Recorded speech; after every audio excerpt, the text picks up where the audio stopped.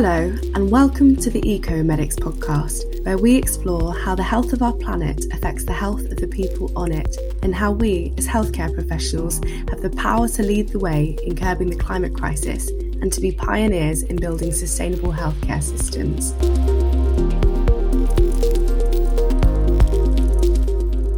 Thank you for tuning in. I'm your host, Aisling, a junior doctor and member of the Eco-Medics team, and we have an incredible lineup of guests who will be joining me on each episode to share their experience and expertise about health and the environment.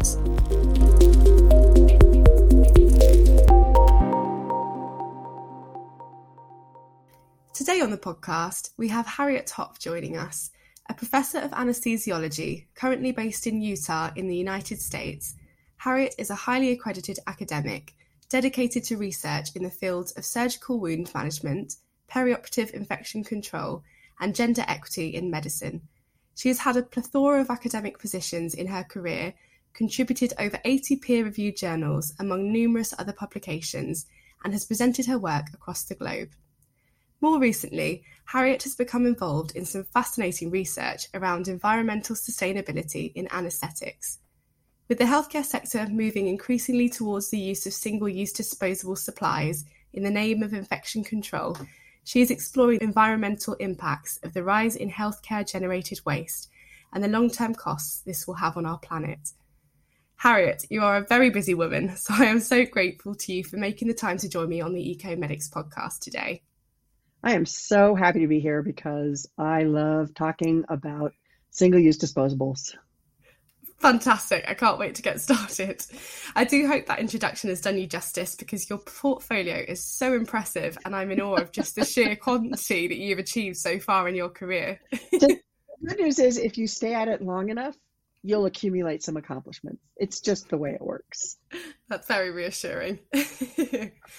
Your specialty is anaesthetics, but infection control is a big part of what you do and the research you carry out. Where did that particular topic of interest come from? When I graduated from medical school, I actually started as a surgery registrar. So I did a year of surgery training and then a year and a half of research in a surgery lab that was called the Wound Healing Laboratory that was focused on measuring oxygen in wounds and preventing surgical site infection. And during that time, I realized A, that I didn't want to be a surgeon, and B, that I wanted to be an anesthesiologist, and C, that an important component of infection control is host defenses, and that the patient's physiology, what kind of blood flow is getting to the wound, how prepared are they to defend against the microorganisms that always get into the wound regardless of what you do with asepsis.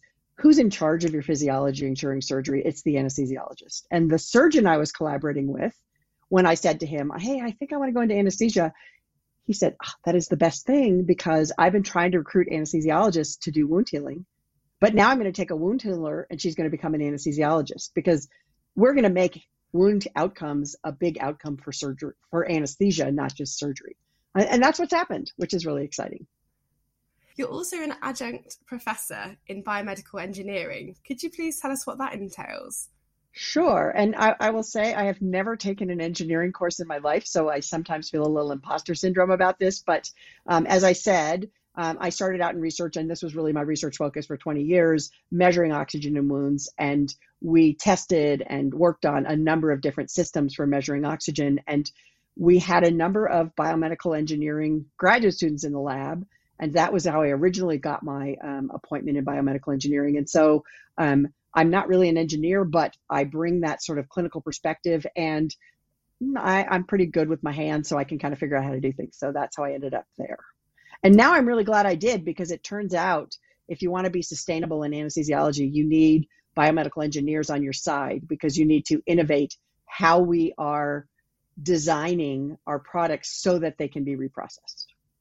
And that does seem to be a huge part of anaesthetics as well, knowing your way around the machinery, knowing exactly, obviously they're the things that are keeping the patient alive alongside your expertise, but knowing so much about that. And I will say, we actually have a lot of engineers in anesthesiology. I think that what we do, right, it's engineering. I say, when I started anesthesiology, I hadn't really thought about the degree to which I would have all these monitors, and many of them were new at the time I started. Pulse oximetry had just come out, right? All that stuff. But it's so exciting to sort of beat to beat monitor everything that's happening to your patient. And that's really engineering. And we kind of love engineering in anesthesia.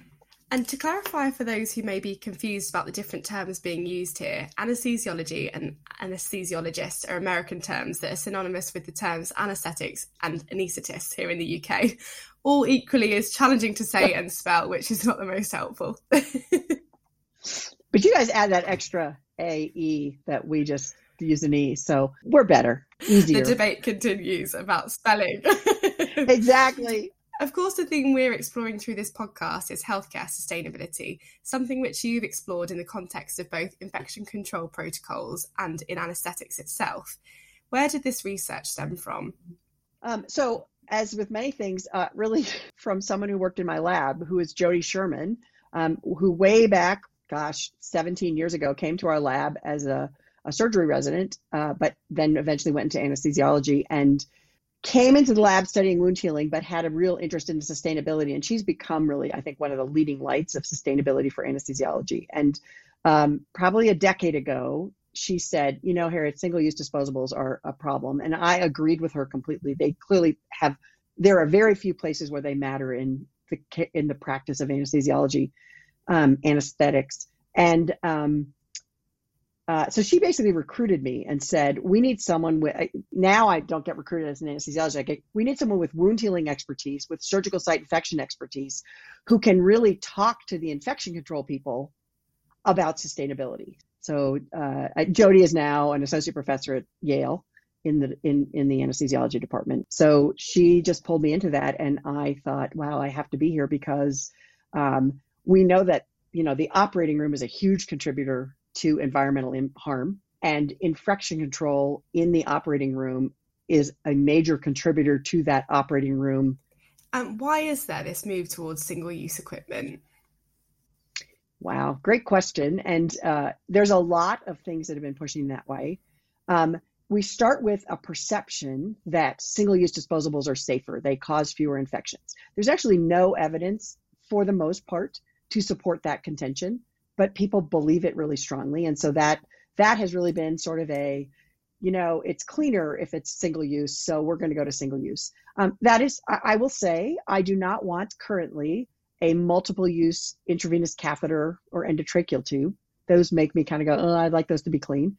But we know that we have reusable scalpels, although the blade is disposable, but the handle. We have a lot of reusable surgical instruments. Obviously, a stainless steel IV catheter doesn't seem very attractive, and actually it probably wouldn't work very well. But you could engineer IV catheters to be reusable. I'm not sure that's where we want to put our effort because they're small and it's complicated, it turns out, when it's actually sitting in the bloodstream. But people sort of took that, it's better to be non-reusable for things like IV catheters and endotracheal tubes. And they started kind of going, well, then it probably is better to have disposable OR linens. You should wear a disposable gown. We should have disposable drapes. And then maybe the laryngoscope should be disposable. That's the most recent kind of really drive.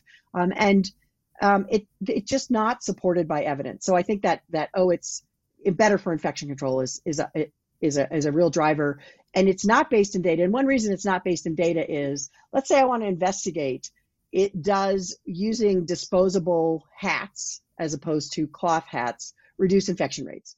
I'd have to do a randomized controlled trial with 500,000 to 1 million patients, right? And I'm randomizing them to have the anesthesia team and the surgery team and the nursing, everybody in the OR wearing cloth hats or disposable hats.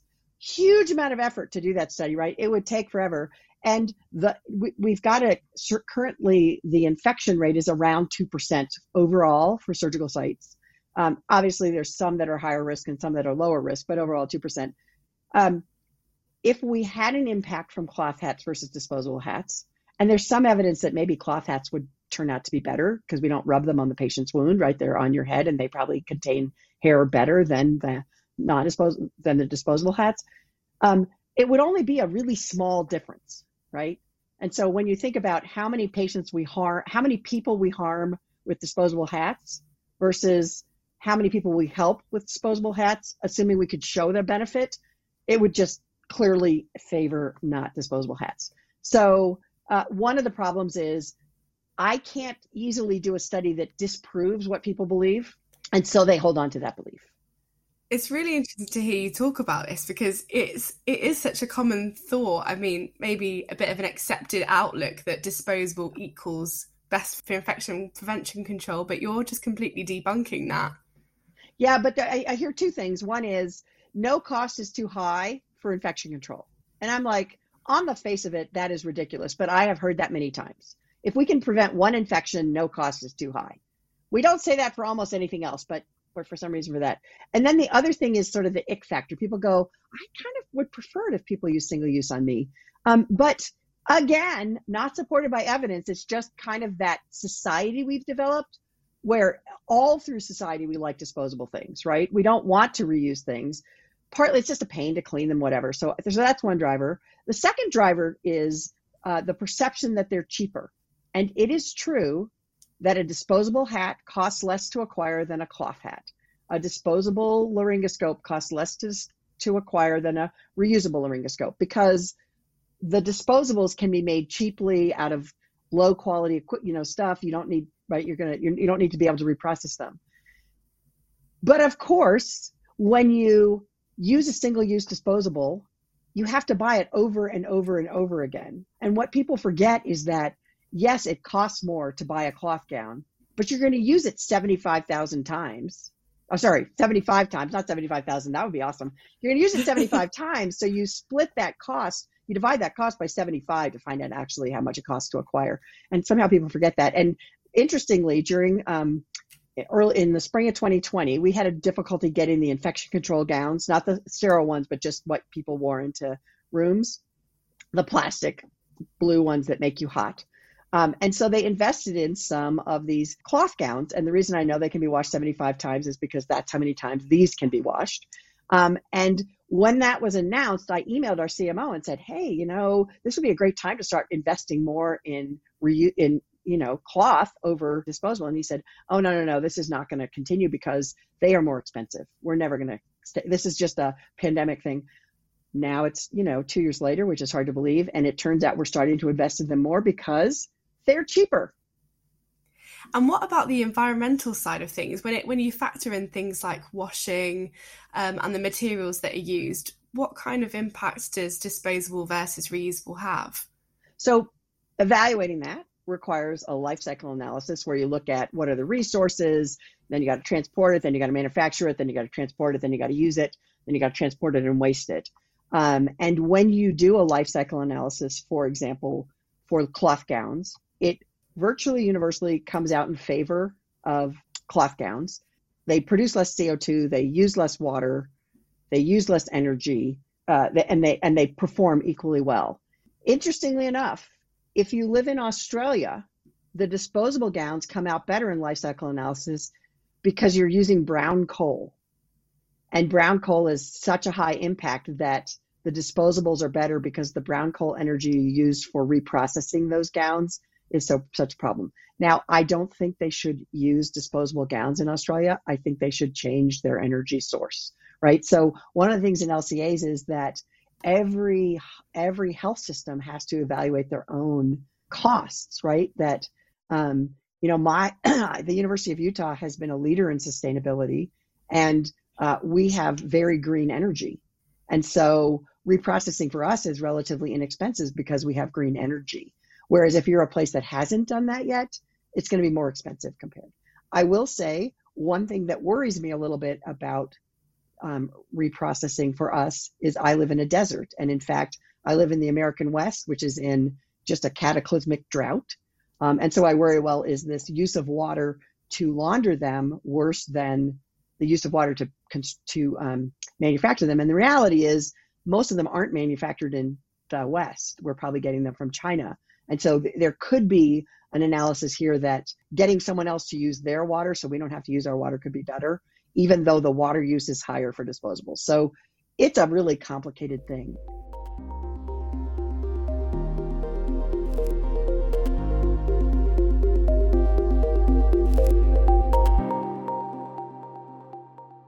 I really hear that it is so complicated. And you mentioned there a bit about the research and the scale of the research that it would be needed to even prove or to show, or for those facts to be, I guess, put into perspective and taken seriously. Is that something that is going to hinder on a large scale health services being able to change practice and try and slow down the use of single use?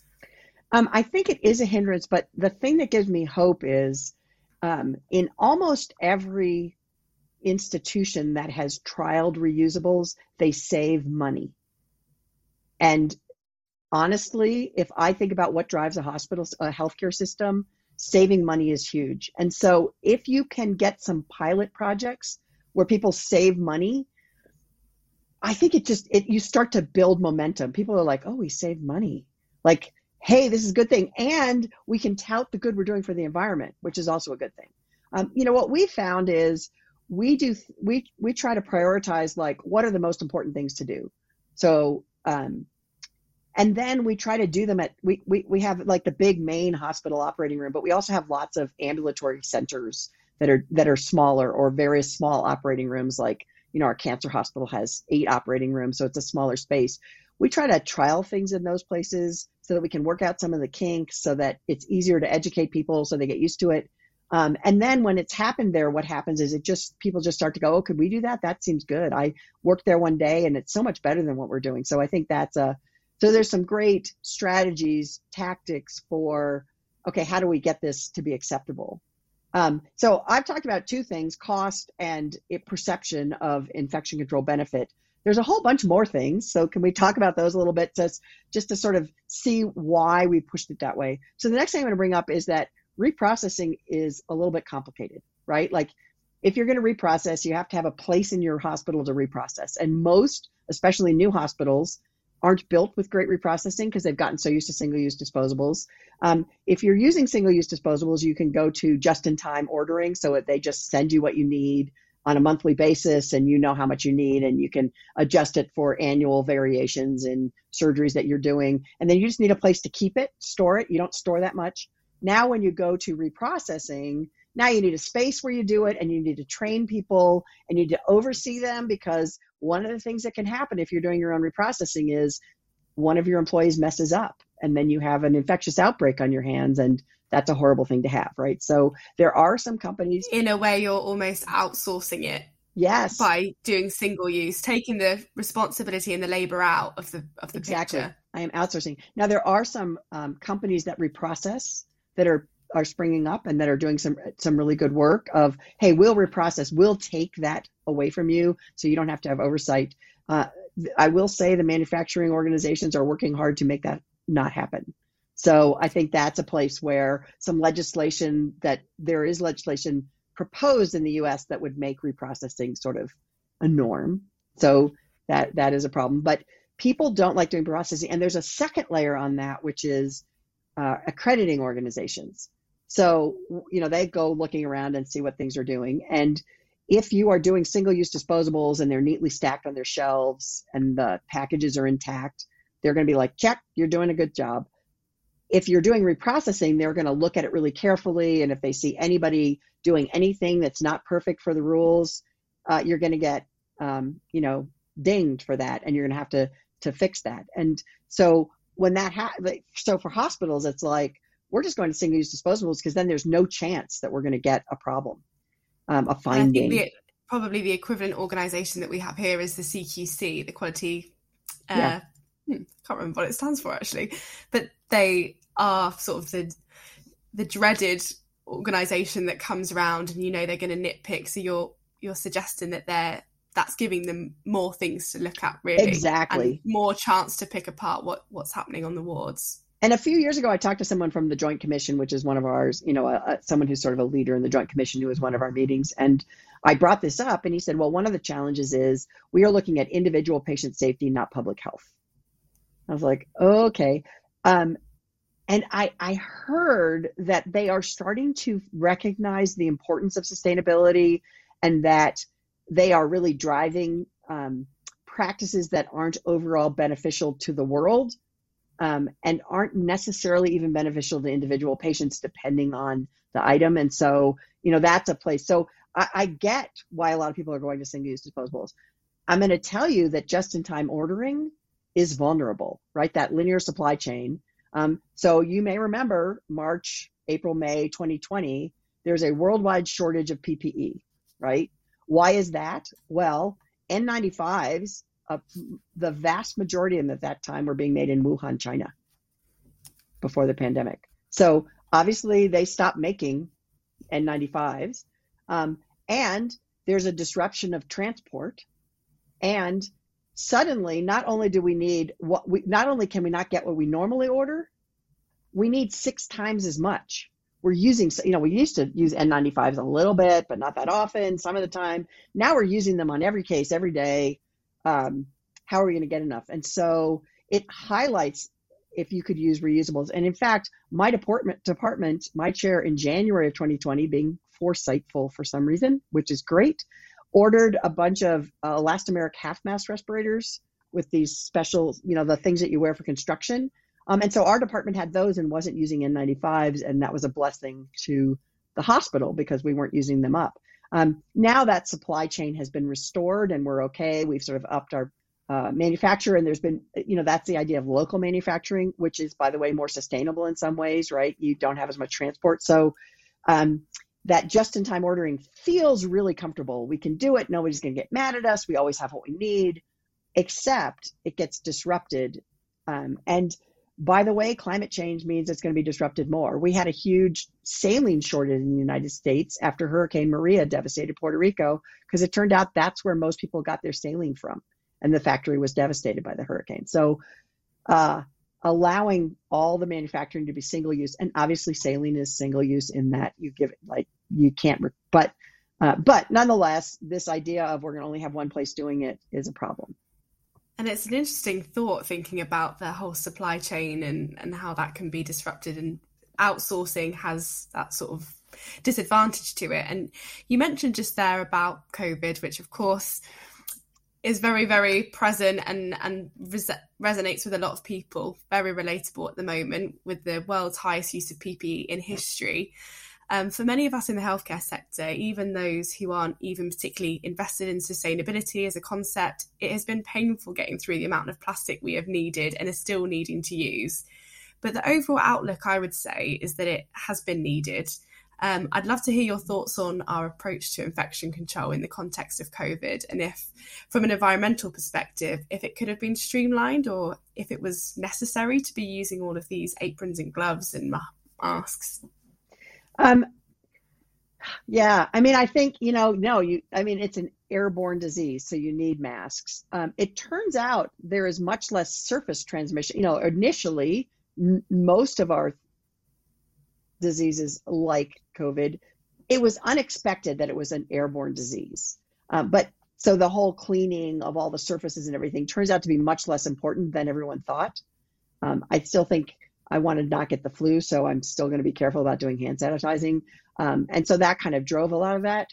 I will also say, I think there's some hopeful things. People realize that the ability, I reuse my masks. I let them air out for some period of time before I reuse it, not necessarily in the OR. I've done some of that in the OR. I will say, I don't know exactly if that's the right thing, but certainly wearing a mask every day. Originally, I had cloth masks and I thought, oh, this is great. We can kind of reuse the cloth mask. Now it turns out you really want like these KN95s. But I will also say we could design those to be reprocessed, right? And that actually gets me to the next thing, which is industry has lots of things that drive it to push single-use disposables. In the US, if I want to make something reprocessable, it costs about $1 million. I don't know what it costs now, but at some point it costs about $1 million to get the additional approval that this device can be reprocessed. So most companies say, I'm just going to make it single-use disposable, even if it's reprocessable, because then I don't have to do that extra expense and time. And then the second thing is, while it is cost beneficial for me as a health system to purchase reusables, companies make a huge amount of money on disposables, right? So they want disposables. Disposables are cheap to manufacture, and they keep selling them and selling them and selling them. If they make something durable, they don't get to keep selling it to you. So I was going to ask that question, whether do you think profits and contracts play a big part in the move towards single use? I don't know that they were the beginning of the move. I think a lot of that move came from a lot of it is really infection control and convenience. And industry was very happy to jump on that bandwagon, right? And they now really push that. And they have incentives to make things that are hard to clean. So duodenoscopes are an example, which are, the little endoscopes that you can look in intestines. There have been some infectious outbreaks from those that were being reused. And so now there's a disposable version. It's a fiber optic endoscope. I mean, it is a ridiculous thing to have be disposable from my perspective. But when you look at the way it's designed, it's impossible to clean almost. But it wasn't inevitable that it had to be designed to be impossible to clean. So now what we need is incentives that you have to make it reprocessable. And, there's a couple of things. One is, what if everyone was required to show how you could reprocess something or why it could not be reprocessable? Then everybody would have that expense and there wouldn't be that incentive not to reprocess. I'm hearing a desperate need for sort of creativity in this field to ensure that we are able to do things that are more environmentally sustainable. But there's that added layer that you mentioned just there about incentivizing it. And when you've got these big companies that have profits in mind, it's something that's really important to be able to lobby against them. And one of the main reasons is, you've kind of mentioned before, is about this cost for healthcare services. So if there is that incentive and there's a way to reduce their costs as well as being sustainable, then that's kind of the trick to it, really. Yeah. But I think part of it is, and this is part of why I said yes to this podcast, just getting the message out there. Disposable things aren't necessarily better. Like, it feels like it's safer, but it really isn't. And then, how do we get people to band together? Hey, we want reusable things because for us, they are cheaper and you need to provide them. And there is a potential profit model for companies, right? They can set up sort of reprocessing centers, right? Hospitals would love to outsource the reprocessing, I think, generally. And you could make that an attractive option. Yep, it's going to be durable and we're going to support you in reusing it and doing that safely. So if it is the case that these big manufacturing organizations or these companies that could offer that sort of cleaning system, if they're so powerful, what kind of power or what kind of chance do health professionals stand in lobbying? For example, if we were to get together in my hospital and lobby our managers to say, we need this, but we're up against these really powerful businesses, what kind of chance do we have, really? And how would you suggest we get around that? And I appreciate that's a really difficult question to answer. Yeah. I mean, I kind of, sometimes I get a little bit like discouraged, like, oh, I'm never going to do this. But I think education, and then I think health systems have power, right? They make purchasing decisions. And if we could convince, like, if we get new players in there who are creating reusable things, right? So this takes biomedical innovation. And I do think COVID spawned a lot of people trying to come up with better reusable PPE, better reusable stuff, recognizing, I mean, I don't know but I remember all these people trying to figure out how to re-sterilize N95 safely without making them not work. And it turns out it doesn't work super well. So that's why I'm just going to let it air for a while and then it'll be safe. I will say, if I took care of a patient with COVID, I would just throw it away afterwards. That seemed rational. So I think companies will have a competitive advantage if they can offer this, if health systems recognize the value of it. I think accreditation organizations, if they could get on board with this idea of cost-benefit analysis that intentionally incorporates environmental cost, and so that feedback they give to health systems isn't just, go to single-use disposable because we won't give you any findings, but rather, hey, if you aren't doing things that reduce the environmental impact of your work, then we are going to have a finding against you. They could really drive, like, what, you're using disposable linens? Now you're gonna have to justify that. Why haven't you gone to the reusables? What are your barriers? How, we're gonna we're going to come back in 2 years and you better have made some progress in this area. I'd love to see that. I don't see it happening anytime soon, but we're going to keep talking about it. No, that's a really interesting concept, actually. We were talking just there about the CQC and these organisations that, ensure quality control and good delivery of healthcare based on lots of tick boxes and based on lots of parameters. And I like that concept of adding sustainability in as one of those parameters that we need to be ticking boxes on and hitting targets on. Yeah.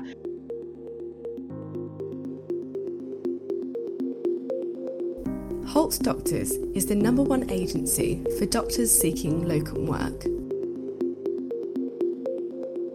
They have more independent 5-star reviews than any other agency. The team at Hopf are some of the most experienced in the industry, dedicated to finding doctors the jobs they really want. Hopf has many exclusive contracts across the UK, from Highland to Island and everything in between. This means that not only are they the best agency to find you your perfect job, but they help doctors to get ahead in their career. Hopf cares for those who care. To find out how Hopf can help you, join them now at hopfdoctors.co.uk or download their app.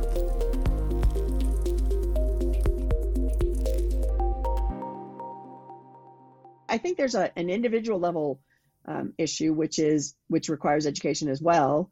When I'm doing anesthesia, when I'm providing care to a patient, I have a huge variety of options.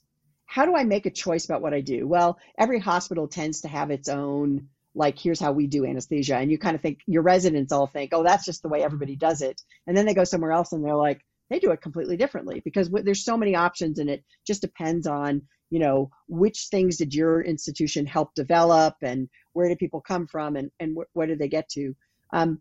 I would love to see individuals taking this into account when they make their selections, right? There's been some like, hey, take costs into account. Well, environmental cost is one of the costs. So, the big thing there is desflurane, right? Like, if you want to talk about bad for the environment, desflurane and nitrous oxide are bad for the environment. And so there's where education efforts can work, right? There's many other options. Why are you choosing those? Let's get rid of them. And you've done some incredible work and advocating about the avoidance of vaporized anesthetics. Could you please give us an insight about this? So I will say I stopped using nitrous oxide long before I realized it was a greenhouse gas, and I have never, ever used desflurane because I just didn't like it as a drug for whatever reason. It didn't exist as a drug when I started, and I didn't see it had a benefit. So I wasn't even environmentally conscious, and I was doing the right thing. I think part of it is people just haven't been aware. And it's only in the last decade that really the data have come out that, like, these vapor anesthetics are greenhouse gases. And people had kind of gotten into habits. It turns out if you educate people, you can change their behavior.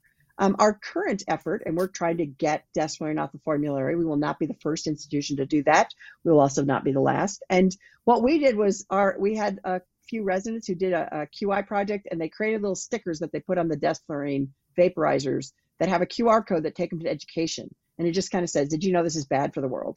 And so now we are being successful at taking them out of several of our anesthetizing locations, and it's sort of expanding as people just stop using it.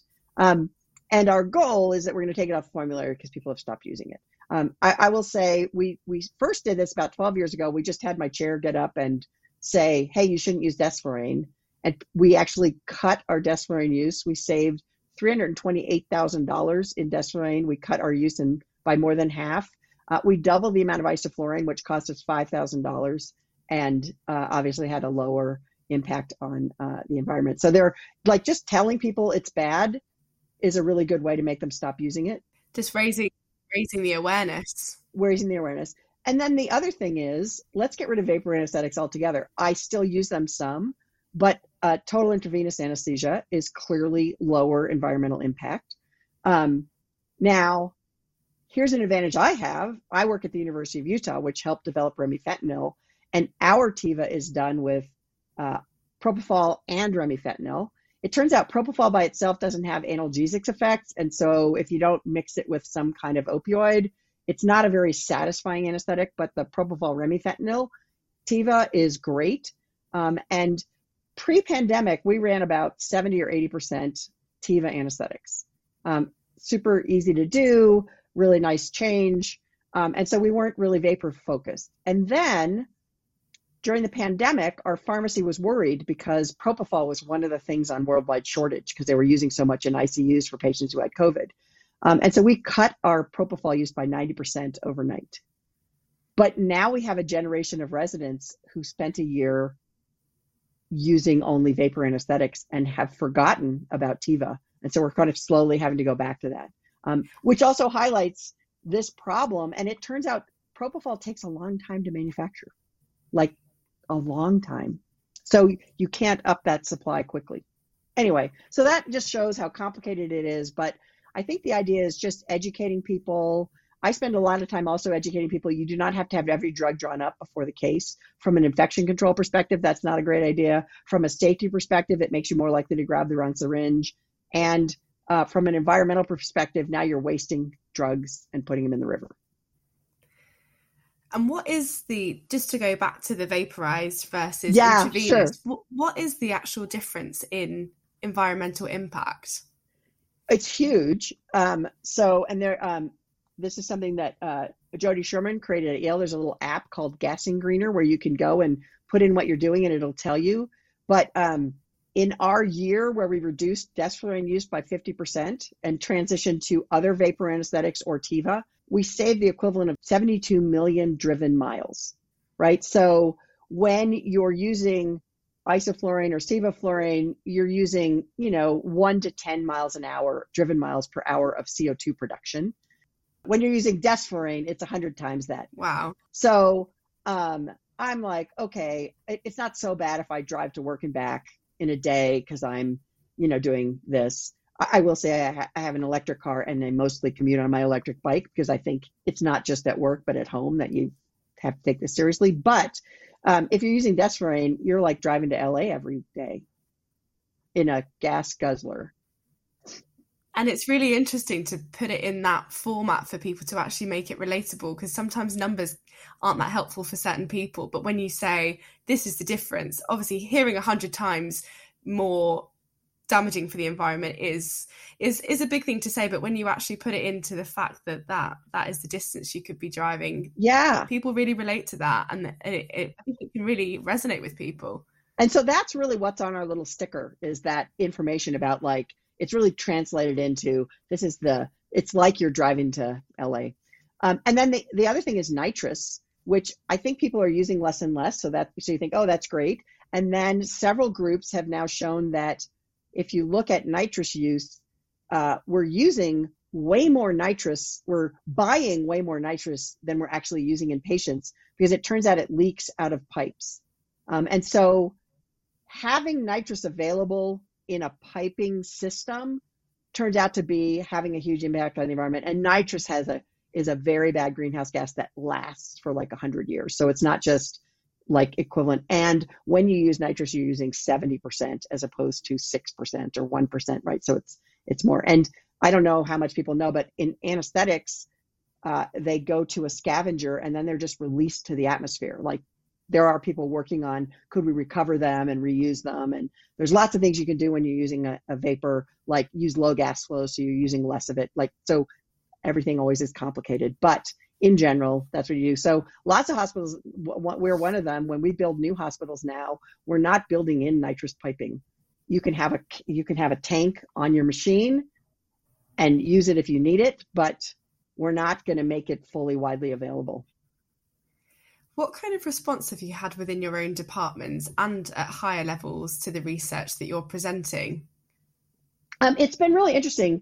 We actually had Dr. Sherman come to do grand rounds probably 5 or 6 years ago, and really presented the data on the harm of the environment and the vapors.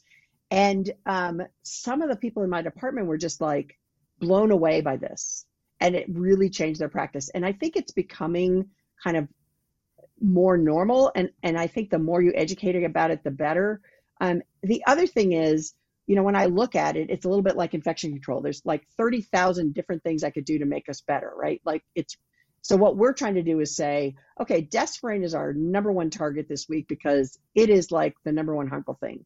And then next, I'm going to go after some of the disposables that we don't need. But then you get the pushback is like, I go, well, we should not be using reusable we should not be using single-use laryngoscopes. I'm happy to say we have not transitioned to that, but we've got a little bit of inroads during COVID, which was unfortunate. I don't think it changed any outcomes. But what you hear back from people is, well, the light is so much better on those disposable laryngoscopes.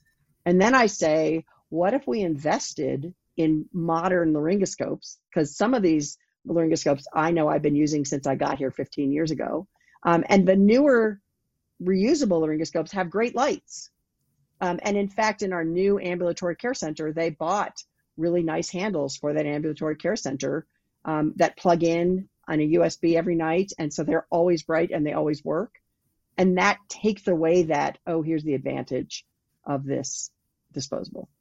So a big part of it sounds like it's really navigating people's issues with that come up with some of these alternatives that are better. And actually, that's where the innovation again comes in with the manufacturing and the space for creating things that work really well, but are also kinder and safer for the environment.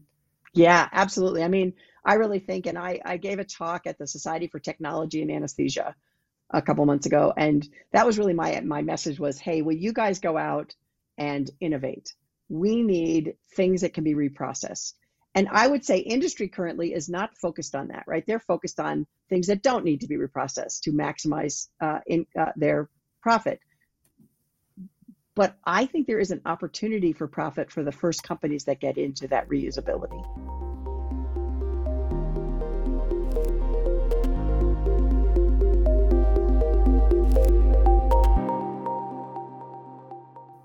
A broader question I have is around the acceptance of climate change in general within the United States.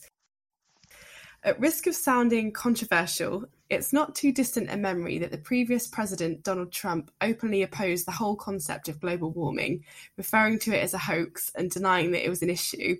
Now, I'm not suggesting in any way that Donald Trump is a true representation of the American outlook on climate change, or that the UK have had the best track history in acknowledging the extent of the problem either. But I do know that his public comments led to immense scepticism for many Americans and populations around the world, and some stalling in the progress in combating global warming. I'm interested to know if you've noticed a shift over time in perspective within the States and in the response to the work you do.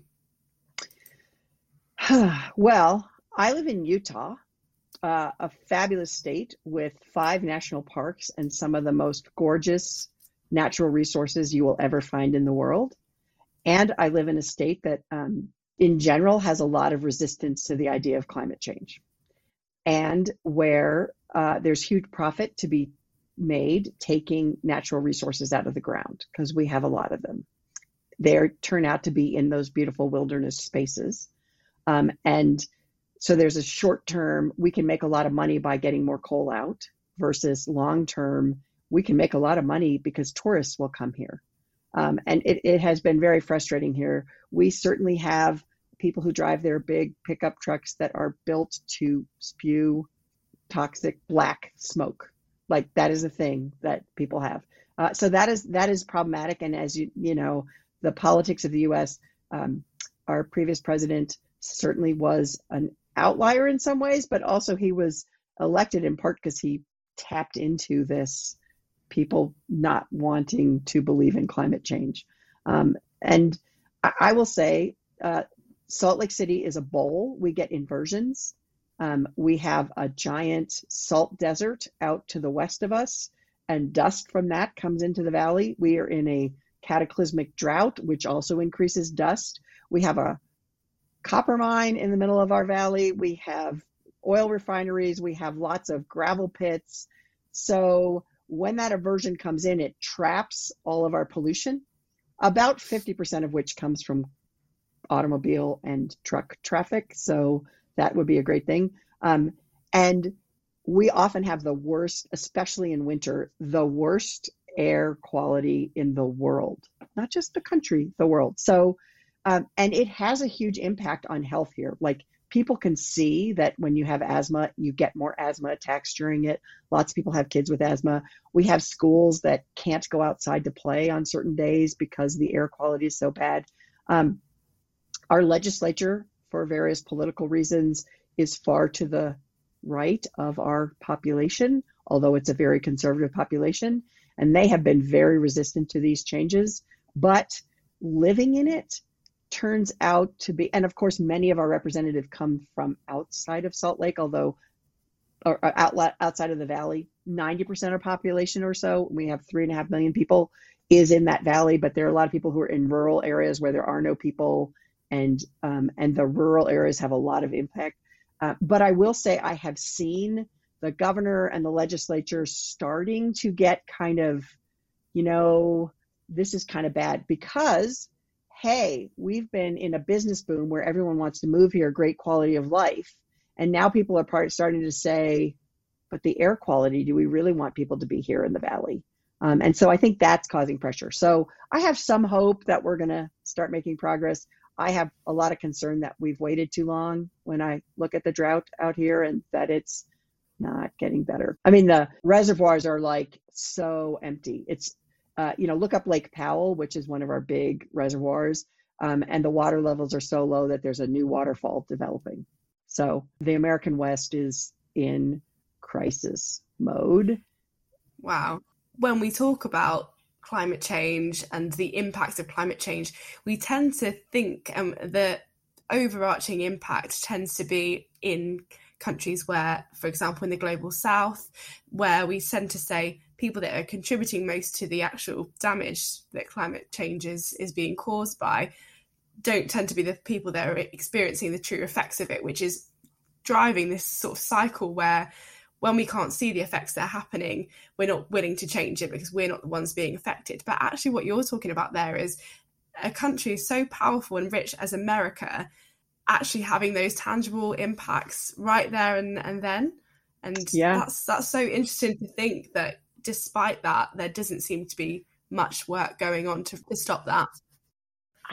I think it's starting to get some momentum, but what I worry about is it really too late to really make it, like now we're just mitigating the bad things. And it's not just, wildfires, right? I don't know how much you pay attention to this, but the American West was on fire. And actually Utah had a great wildfire season last year, but it turns out all of the other wildfires from Vancouver and California and Oregon and Washington, Colorado, the smoke funnels into the Salt Lake Valley and settles. So it doesn't matter. Our summer weather now is terrible. It's hot, it's dry.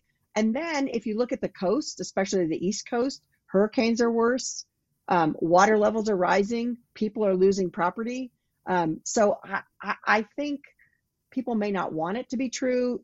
There's still a little bit of, well, it's happening, but it's not human caused. So there's nothing we can do. But I think it's, now it's hitting us in the face. It's unfortunate that it's hitting us in the face, but maybe it'll cause some changes. And I know currently there's a lot of effort to change it, but is it enough? Yeah. It is sort of amazing when it affects you day to day, how much more you think, okay, I've really got to change my behavior. And that's the worry that I think a lot of scientists, climate activists have, is that people won't start noticing until it is too late. And there's so much, in a sense, it is already too late in some respects, but people don't quite realize it because they're not seeing the effects in their own lifetimes, in their own lives. And that's just an example that you've just said there, that even now when people are realizing it is too late. And I will say, I have lived through, plastic makes life easier, right? Like, so when I was a kid, plastic wasn't so much a thing. That's how old I am. And we had, in our kitchen garbage can, we had our paper grocery bags. And that's what we put our garbage in. And you can imagine it was always a mess, right? Like the paper gets wet and it leaks through. And then when I was a young kid, the plastic kitchen garbage bags started coming out. And we just thought they were the best thing ever, because you put them in and then they were just contained and you throw them away. So they made life easier, right? It's hard for me. Like I've been like, oh, okay, we need to go away from plastic and start using, those, just putting stuff in the garbage bag and cleaning it every week or whatever we do. And that's a really hard that is hard to, it's hard to go backwards in convenience. And there are so many ways we've made our lives more convenient. I don't have to cook my own coffee or tea. I can just go to Starbucks. Uh, I don't, because A, it's expensive, and B, it takes time. But like, there's just a lot of places where people have gotten used to the convenience, and it's just hard to go back, because it's like, it takes more of your day to do things in a smart way. And that's why it's almost exciting that there is this scope for new businesses to flourish, for example, to create a bag for the bin that isn't plastic, Yes. but it is giving you the benefits of plastic. There's hope in that, I think. I agree. In the ideas of what could come from this and what innovation is going to be needed. I've heard you talk in interviews, and you mentioned today as well, about the different levels at which healthcare professionals can reduce their carbon emissions. We've already talked about the hospital and national, international levels at which change can be implemented. I'm interested to hear your thoughts about personal level changes, some of which you mentioned about electric cars, cycling to work, your choices with choosing Starbucks. Yeah. So, I mean, I think in my house, we've made a very concerted push towards sustainable energy production. We have solar panels that we got 8 or 9 years ago, I think. We have an electric car. We have a Tesla Powerwall that collects our solar energy so that we can use it overnight.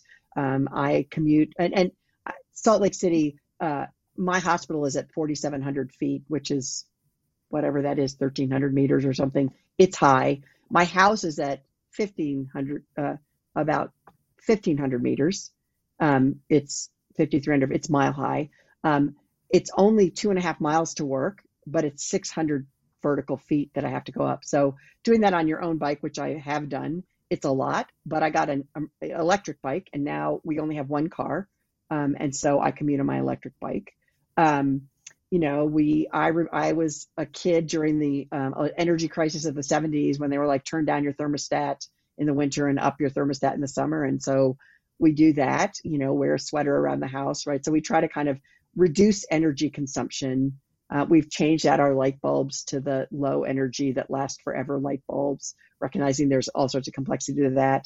I made a commitment not to use disposable water bottles, you know, the bottled water.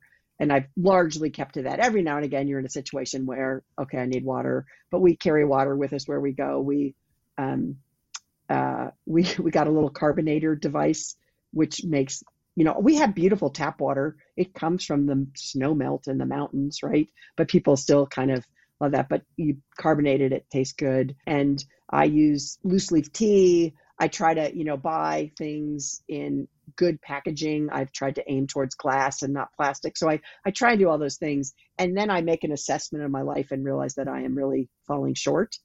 I am fortunate I don't care about fashion, so I can keep, you know, a blazer for 20 years and not worry about what I look like. I try to, you know, buy stuff like that.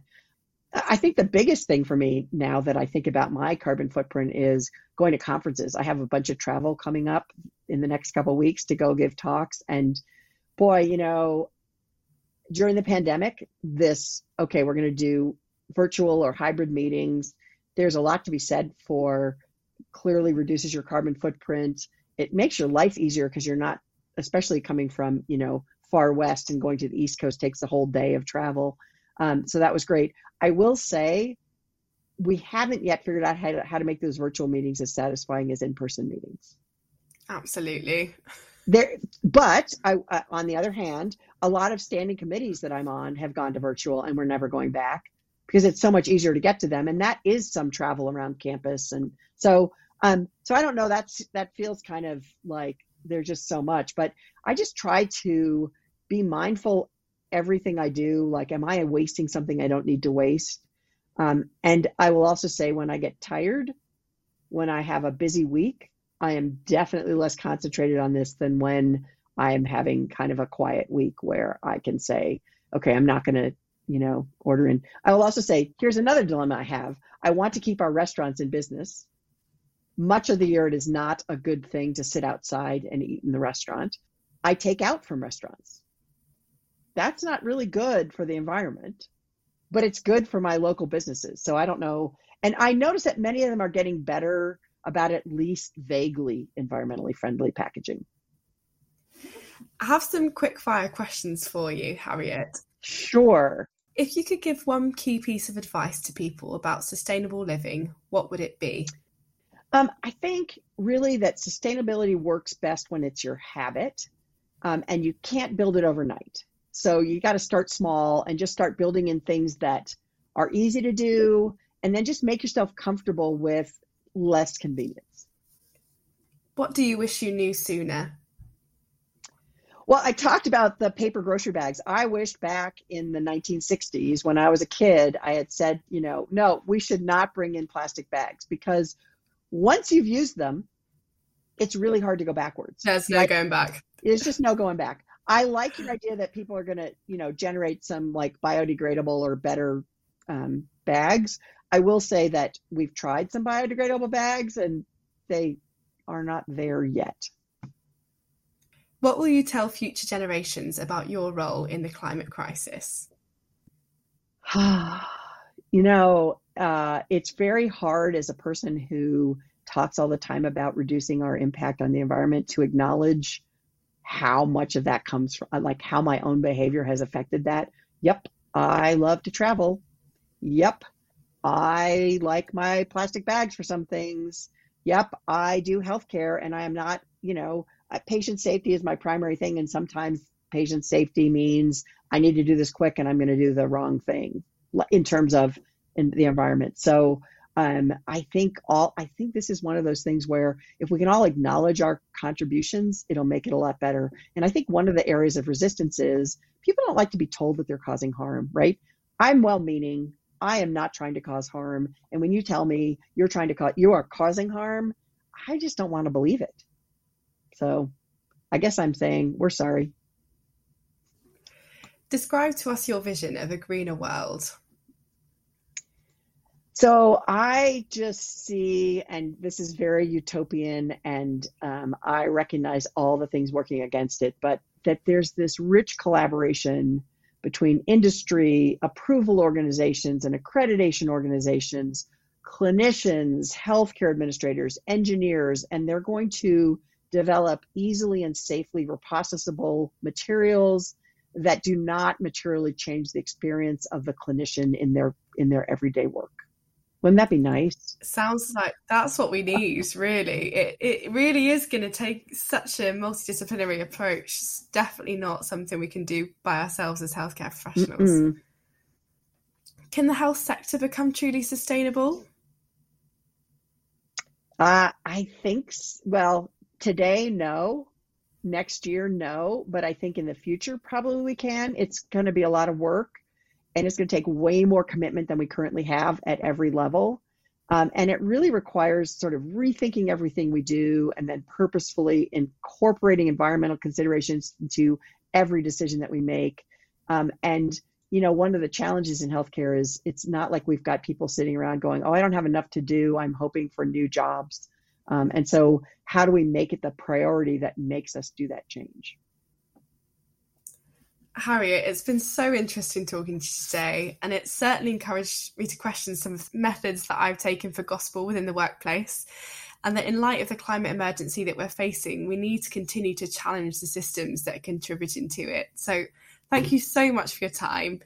And on a slightly different note, I'd like to also extend a thank you to you for the work you're doing around women in medicine, something that is so important and that we unfortunately just did not have time to discuss today, but thank you.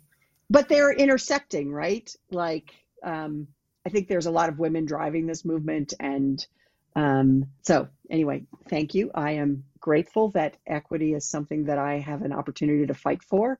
And it's nice to be a senior person and not worried about whether someone cares what you think or what you say, and just feel free to just kind of advocate. So I'm glad you find that useful.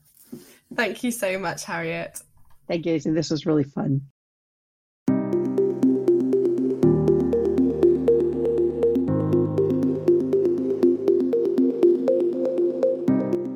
Ecomedics is a non-profit organisation challenging health professionals and the healthcare industry to recognise the urgency of the climate crisis and to implement change to become sustainable. To stay up to date with our projects and events, and for climate news and sustainability tips, make sure to follow us on Twitter and Instagram @eco_medics and sign up to our newsletter using the link below or by heading to newsletter.ecomedics.co.uk. Lastly, don't forget to check out our website www.ecomedics.co.uk, where you can calculate your carbon footprint, carbon offset your unavoidable emissions, access step-by-step sustainability guides, and buy from our non-profit shop with carefully selected sustainable partners.